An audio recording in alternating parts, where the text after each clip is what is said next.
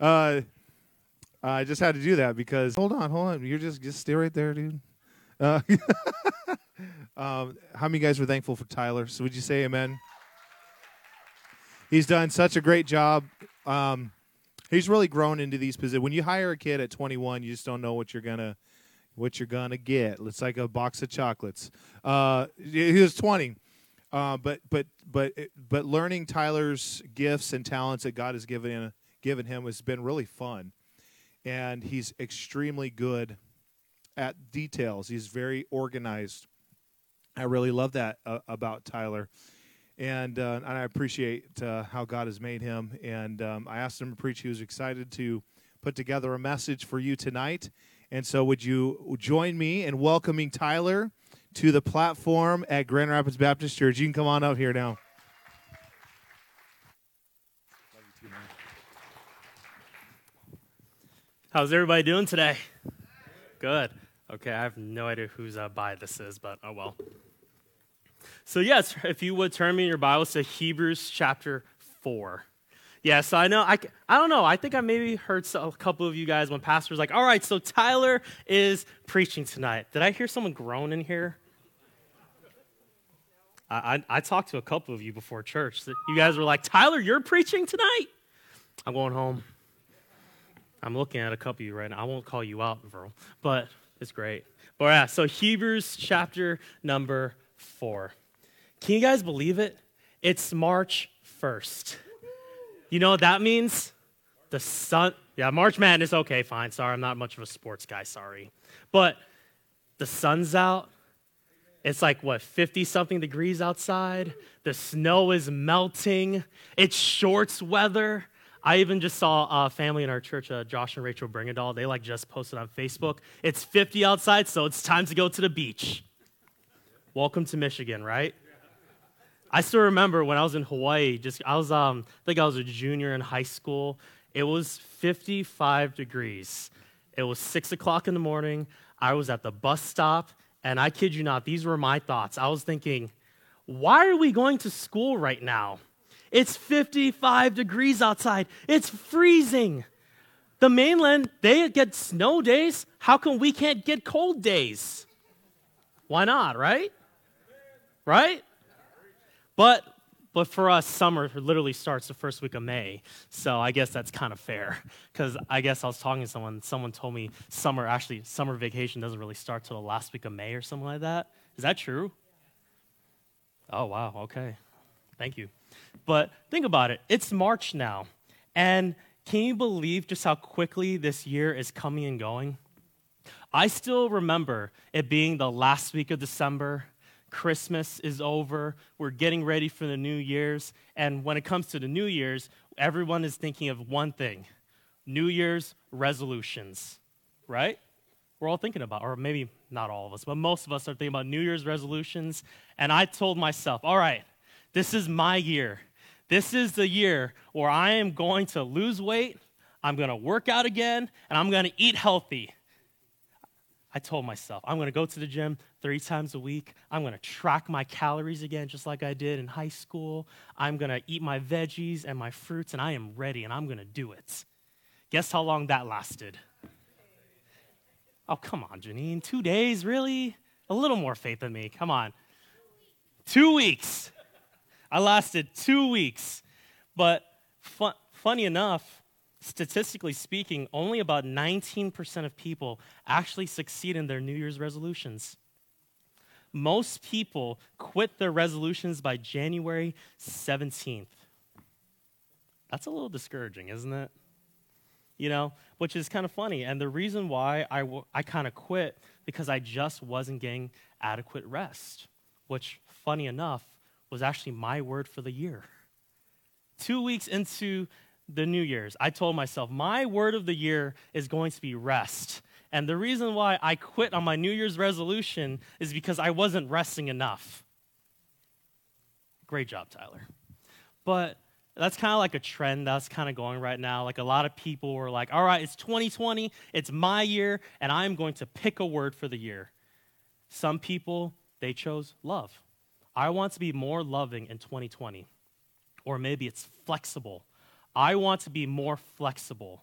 or maybe it's trust, or maybe it's confident, or content, or persevere, or joy. The list can go on. Is there anyone in here who actually was like, I have a word for the year? Is there anybody else other than me? I guess not.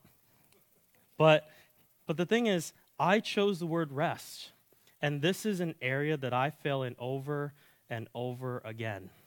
But here in the book of Hebrews, the author is telling us that we have a greater rest.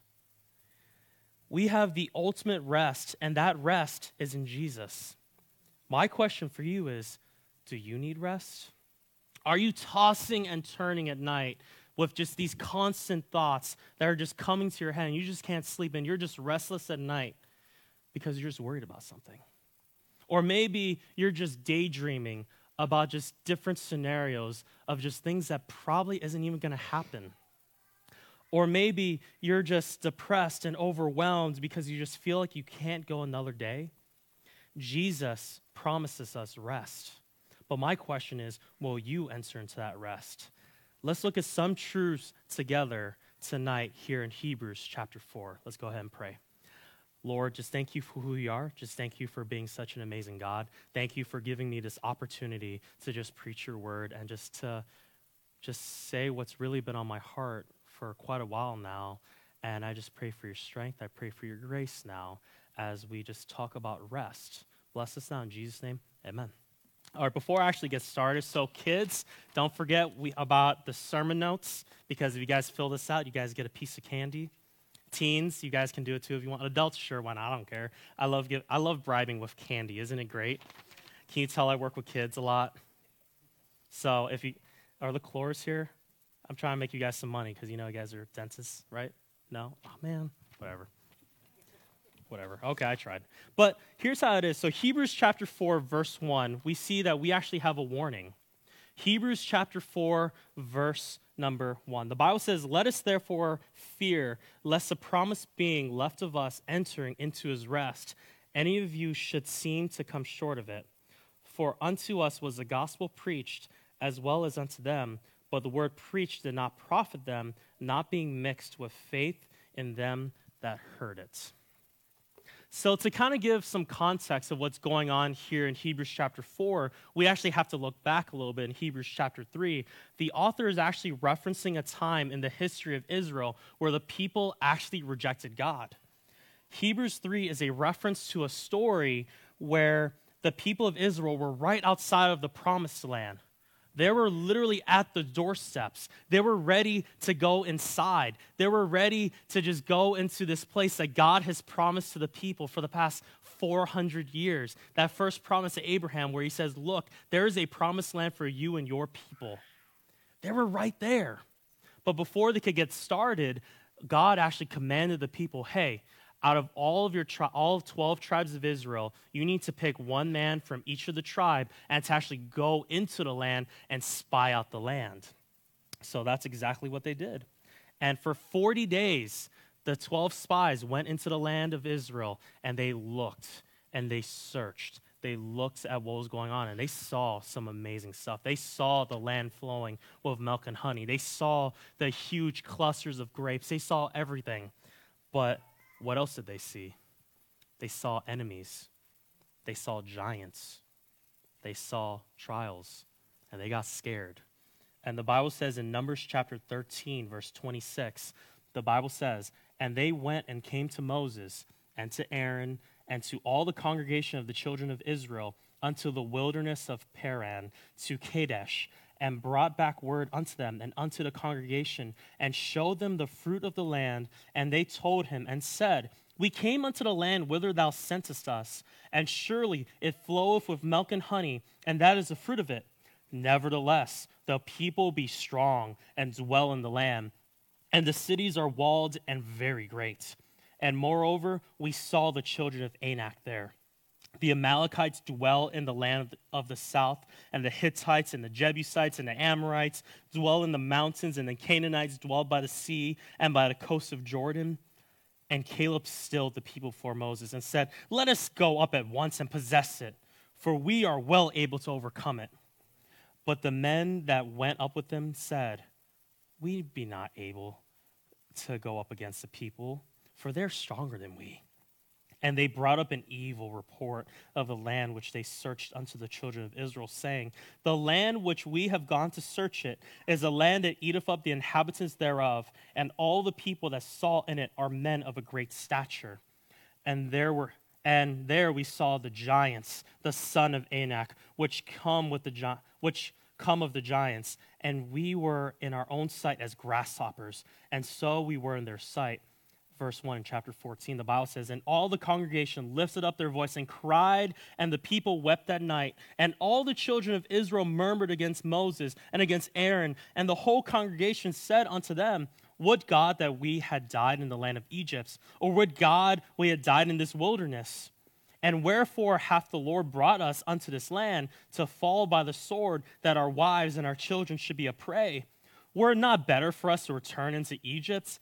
And they said one to another, let us make a captain, and let us return into Egypt. This is it. The children of Israel were at the very doorsteps of the promised land. They had 12 men that went inside the promised land for 40 days, and they saw it. They saw how beautiful it was. They saw how lustrous it was. They saw how absolutely amazing it was. And yet, they were terrified. They saw these giants, and they forgot who God was. They realized, and up to this point, God has fought so many battles for Israel. Up to this point, they have seen God free them from Egypt. They have seen God just utterly destroy the army of Egypt. They've seen God provide for them. They've seen God do so much for them. They've seen God give them food and water and manna and guide them through the night and through the day. And now that they're finally here, now that they're finally at the doorsteps of Canaan, of the promised land, they're terrified. They got to a point where they said, why are we even here? What's the point of us even leaving Egypt to begin with if we're going to die here at the promised land? They were terrified. They absolutely ignored everything that God did in the past, and they were so focused on the trials that were right in front of them. They said they'd rather be a slave back in Egypt. They'd rather return to their old ways than to risk going into the promised land because of these giants, because of these enemies. And that's kind of what's going on here, even in the book of Hebrews. These are Jews who have recently converted to Christianity, and now, because of that, their family has literally disowned them. Some historians believe that these Jews literally had funerals for their Jewish Christian friends and families because they're like, you're dead to me.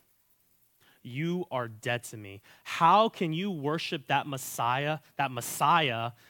There's no way he's our Christ. There's no way this Jesus that you are worshiping. There's no way he is our Messiah. He's supposed to come back and build up a kingdom and free us from Rome. This man committed blasphemy. He's a lunatic. He's crazy. There's absolutely no way this is the Christ that you're talking about. And these Hebrew Christians were just heavily persecuted. And they were most likely going to be even more persecuted afterwards. And they were just terrified. And because of that, because of their immaturity in their walk with Christ, because of the fact that they're very young Christians, they actually want to go back to Judaism because of the persecution that they're facing. And that's why the author of the book of Hebrews wrote this book, because he wants to keep one main theme and keep this theme in front of the Hebrew Christians. Jesus is better. Jesus is better than the angels. Jesus is better than Joshua. Jesus is better than Moses. Jesus is better than the law. Jesus is better than the tabernacle. Jesus is better. And Jesus is sufficient. And all throughout we see this one theme, but the author of Hebrews kind of does it in various different ways. And here in Hebrews chapter 4, we actually see that we're seeing it as a warning.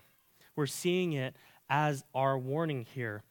He was saying, look, he's saying, by the way, he said he warns the people by way of example of the story of the 12 spies, like I said.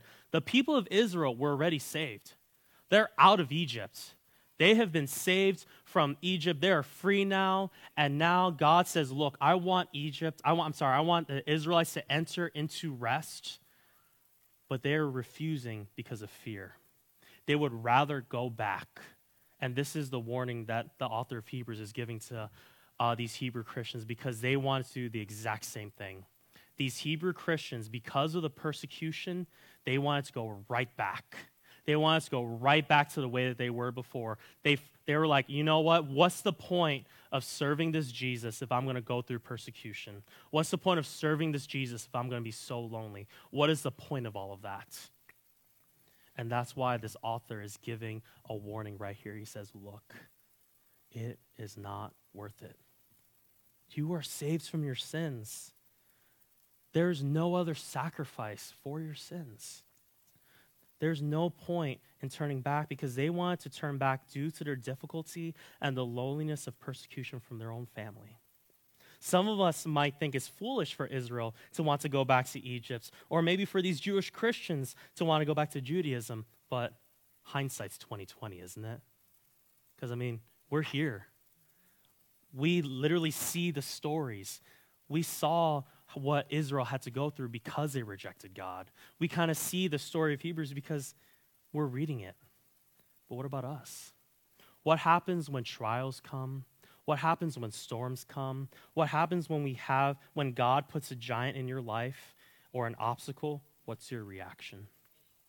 There are times when God puts something in our lives that just absolutely overwhelms us. The situation may be impossible, exhausting, frustrating, and maybe even dangerous. Sometimes these situations happen because we are being disobedient to God, but in reality, most of the time, it's because we are being obedient to Him. Think about it. These Israelites, they wanted to just serve God. They have been following God. They left Egypt. God freed them from Egypt, and now they're about to go into the promised land. They're obeying God. Or maybe even these Hebrew Christians, they got saved. They knew what they were getting themselves into. They knew exactly what they were doing when they said, I want Jesus. I believe in Jesus. They knew exactly what they were doing. They're just trying to obey. And many times in our lives, that's the exact same thing. We're just trying to obey God. We're just trying to do what is right. Maybe we're just trying to serve God the best way we know how, and maybe there's a strain in your marriage. Who knows? Maybe a divorce is on its way. Or maybe you got inspired recently, or maybe even this morning, about generosity. You're so ready to give back to God. Maybe you're ready to take that tithing challenge. Or maybe you're ready to just give back to these nonprofits, these charities that we want to give to, like Family Promise or Running for Covers or the Pregnancy Resource Center. And maybe a catastrophe happened. Maybe something happened to the point where it's like, maybe a financial hardship came, and maybe like a large medical bill came, and you're thinking to yourself, how am I going to pay for this? Maybe your car broke down. Maybe there's a huge accident in your house, and you have no idea how you're going to pay for this.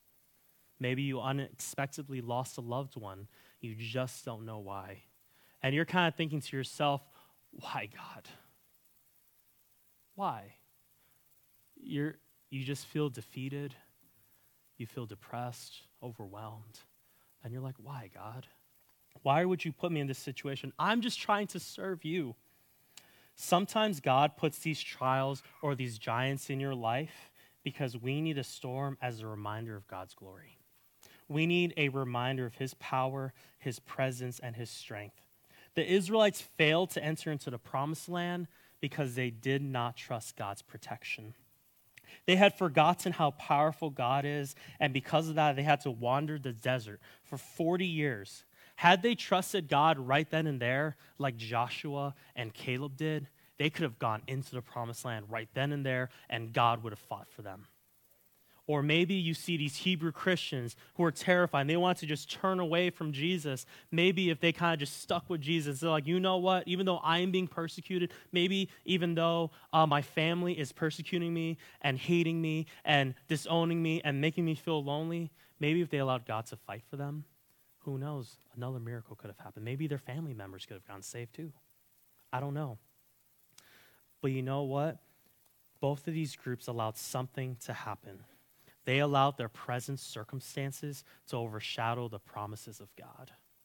They allowed their difficulty to blind them of who God is, and had they allowed God to fight the battle for them, they would have seen God's glory. They would have seen his power.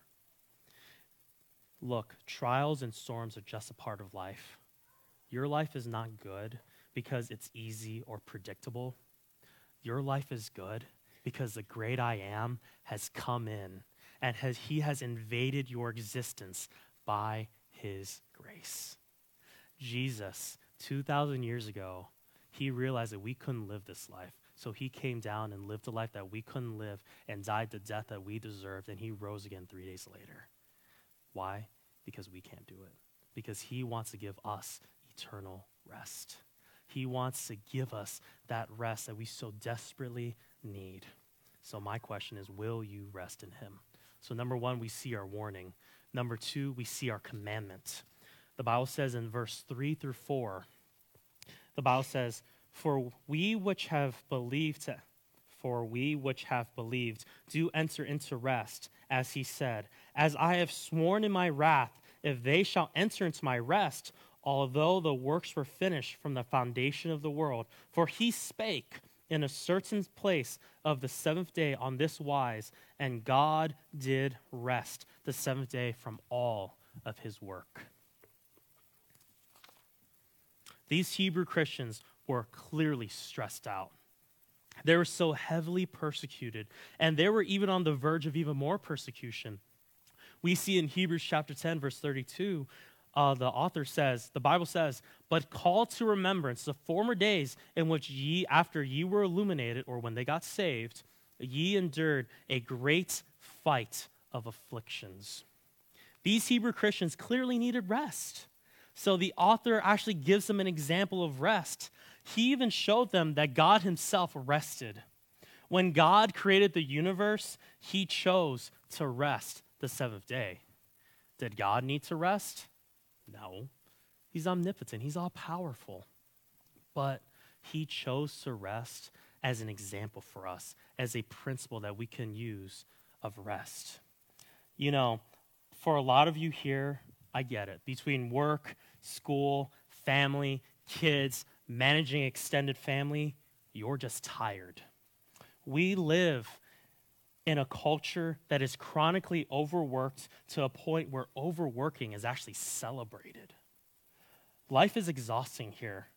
And the problem is, it's terrible for our health. I mean, if you think about it too, like, it's funny. I don't want to say it's funny, but it's kind of ironic because when you have these people who have been burnt out, they're like, oh, they got burnt out. They should have rested. They should have done better. How they were burnt out, blah, blah, blah. And yet it's kind of celebrated when they're just right at that verge of burning out. They're like, look at how much that person can handle. That is so amazing how they can do that. Good for them. Bravo. Isn't that crazy? Isn't that ironic?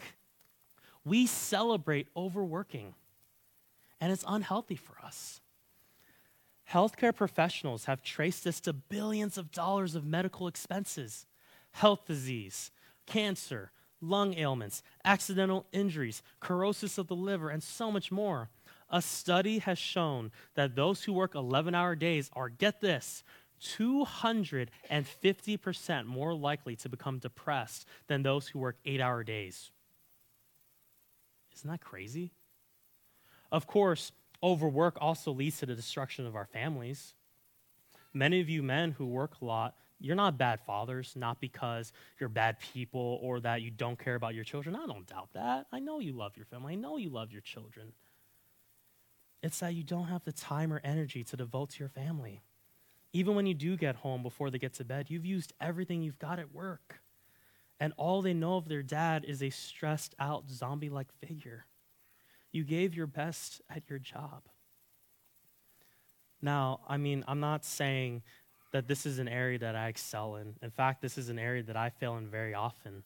I know Pastor even came up to me, I think probably like 2 or 3 weeks ago. You kind of came up to me and said, hey, Tyler, I appreciate that you work so hard. I appreciate that you're a hard worker, but make sure you get some rest too. make sure you get some vacation. I'm like, sure.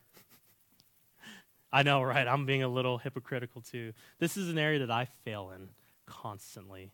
For those who know what the Enneagrams are, for those who don't, lucky you. It's not worth it. It's some good stuff, but I don't know. But for those who do know what it is, I'm a type 3, which means I'm an absolute workaholic. I love to work. I love to get things done. I'm extremely detail-oriented, like Pastor said. But I am constantly on the go. I am constantly on the move. I'm constantly working. And in fact, for those who don't even know, I've actually been working at UPS for the past 9 months now, starting today, just like Pastor. I was like, well, why not? Let's make some extra money while I'm at it. Let's get some health insurance, which, funny enough, even though I started 9 months ago today, my health insurance kicks in 6 days. And I actually just canceled my health insurance. So pray for me that I'll be safe for the next 6 days. Like, I don't get hurt. That'd be amazing, because that'd be, like, it kind of defeats the purpose of working at UPS to make money if I get hurt, and yeah, that'd be bad. But obviously, like I said, like I really wanted to kind of get this job to really just start saving more. I mean, put it towards a house, put it towards a ring, put it towards my future, put it towards my marriage. But I was like, I'm doing exactly what this article is warning me not to do. I'm working the 11 to 12-hour days, and I know there are definitely days where I'm not getting the adequate rest. And there are probably some of you in here who are like, oh, woe is me, Tyler. That's normal. I already do that.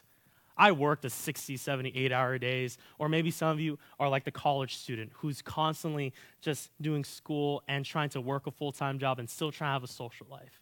Or some of you are maybe the stay-at-home moms who are literally on call 24/7. And some of you are probably thinking, rest is for the weak. I got it. Or maybe, my favorite one, I can rest when I'm dead. Who's heard that one before?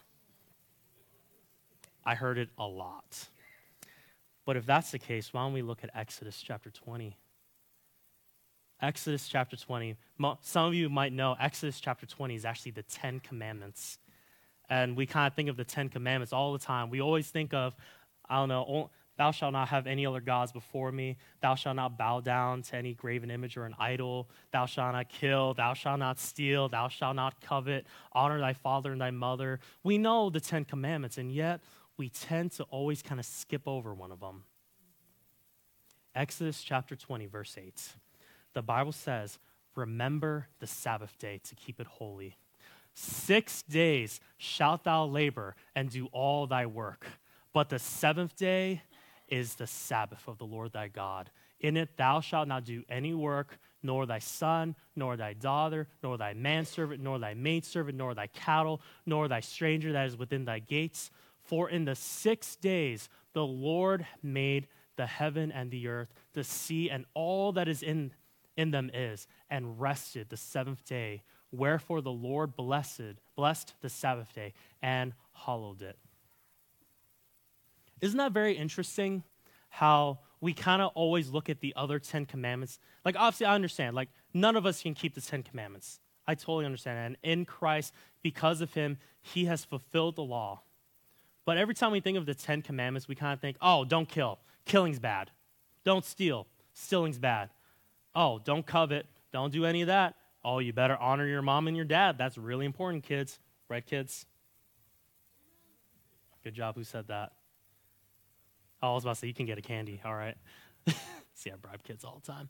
But we kind of think of all these 10 commandments, and yet when we get to remember the Sabbath day and keep it holy, rest, we're like, nah, it's fine. It's Old Testament.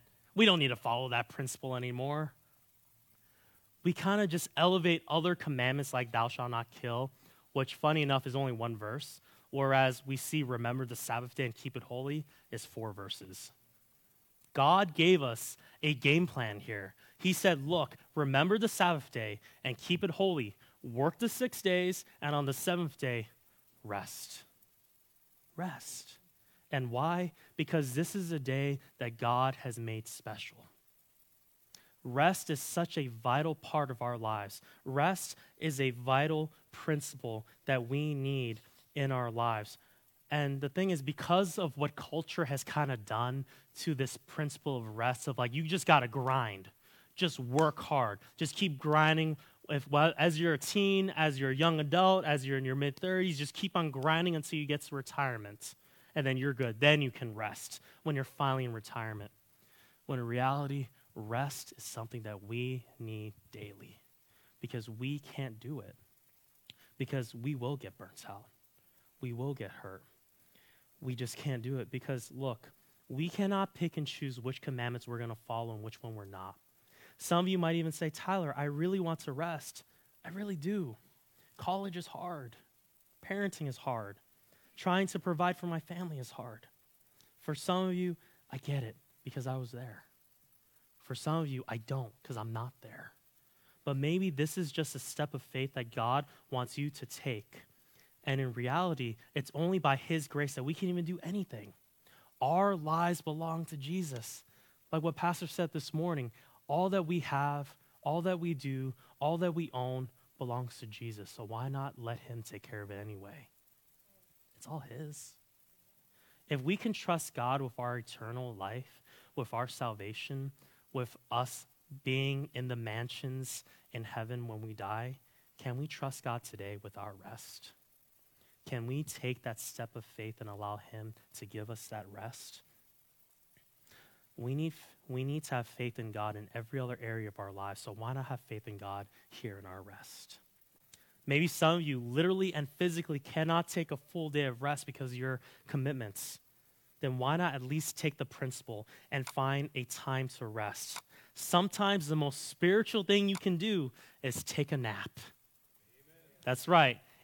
If you guys forget everything that I just preached tonight, just remember this. Just go home and take a nap.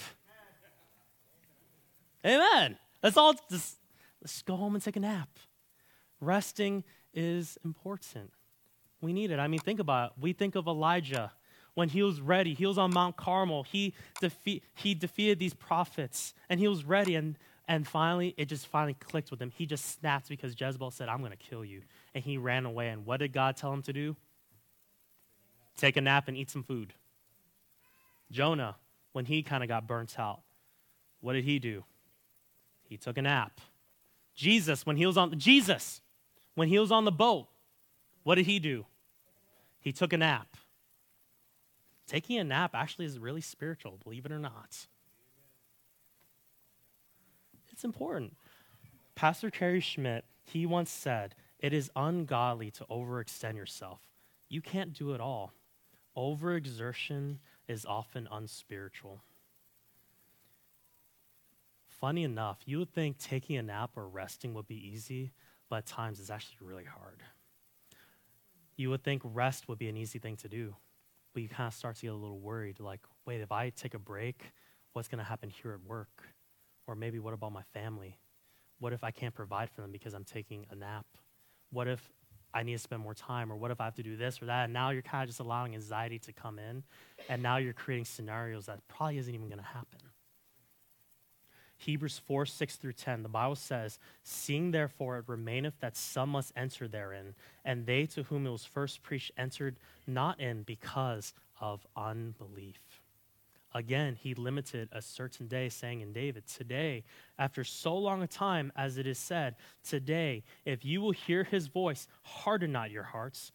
For if God had given them rest, then he would not afterward have spoken of another day. There remaineth therefore a rest to the people of God. For he that is entered into his rest, he also hath ceased from his own works, as God did from his. Hebrews 4 says the reason why we cannot enter into his rest is because of unbelief. Maybe you can't get that physical rest, but Jesus wants to give you that eternal spiritual rest. If you are saved in here today, you have access to that spiritual rest. You have that eternal rest already. So will you claim it? Lastly, number 3, we see the entrance. This is the way we can get this spiritual rest. First, we see it's through the Bible. Verse 11-12. The Bible says in Hebrews chapter 4, verse 11-12, Let us labor, therefore, to enter into that rest, lest any man fall after the same example of unbelief. For the word of God is quick and powerful and sharper than any two-edged sword, piercing even to dividing asunder of soul and spirit and of the joints and marrow, and is a discerner of the thoughts and intents of the heart. God's word can help us with our unbelief. I've never actually seen this before. Like, I was always like, oh, yeah, the word of God, this is what the word of God is. It kind of just pierces through us, but the context is rest. God wants to give us rest, and he does it through his word. Because of our unbelief, his word can pierce right through us and help us with our unbelief. Look, this is something that the Israelites didn't have in the wilderness. This is something these Hebrew Christians didn't have back a couple thousand years ago. We have the whole Bible. We have God's word. We have God's love letter to us. This is the way that he speaks to us. He wants to have a relationship with us, and obviously this is the way he communicates to us. The Bible can help us with our unbelief. It breaks us down, and it helps us. But there's something else. Not only do we have the Bible, but we also have prayer. We have Jesus. The Bible says in verse 13 through 16, the Bible says, neither is there any creature that is not manifest in his sight, but all things are naked and open unto the eyes of him with whom we have to do. Seeing then that we have a great high priest that is passed into the heavens, Jesus, the Son of God, let us hold fast our profession. For we have not an high priest which cannot be touched with the feeling of our infirmities, but was in all points tempted like as we are, yet without sin. Let us therefore come boldly unto the throne of grace, that we may obtain mercy and find grace to help in time of need. Not only do we have the Bible, we have prayer. We have access to the creator of the universe, the one who has unlimited power, the one who wants to give us that eternal rest. We have Jesus. Jesus, like I said, he came to this earth and he lived a life that we couldn't live and died the death that we deserve to die because he wanted us. And he rose again because he wants to give us that eternal rest. He desires to give us the peace. He is greater than the giants in our life. He desires to have a relationship with us. He has given us the tools for us to do so. He died on the cross for you and me. So my question is, will you have faith and enter into that rest? I'm going to end with this story. Have you heard of the madman who lit a lamp in the bright morning and went into the marketplace crying ceaselessly, I seek God, I seek God. However, there are many among them standing who actually didn't believe who God was, so they actually laughed. Is God lost? One of them said. Is he gone astray like a child? Said another. Or maybe he's hiding. Has he gone on board ship and emigrated? So they laughed and shouted one to another. The man sprang into their midst and looked daggers at them. And he said, where is God? He cried, I will tell you. We have killed him. You and I, we are his killers. But how have we done this? How could we swallow up the sea? Who gave us the sponge to wipe away the horizon? What will we do as the earth is set loose from its sun? You know who said that? Friedrich Nietzsche in 1889. Nietzsche's point was not that God does not exist, but that God has become irrelevant.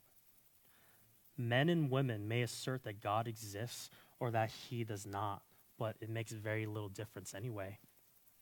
God is dead, not because he doesn't exist, but because we live, play, procreate, govern, and die as though he doesn't.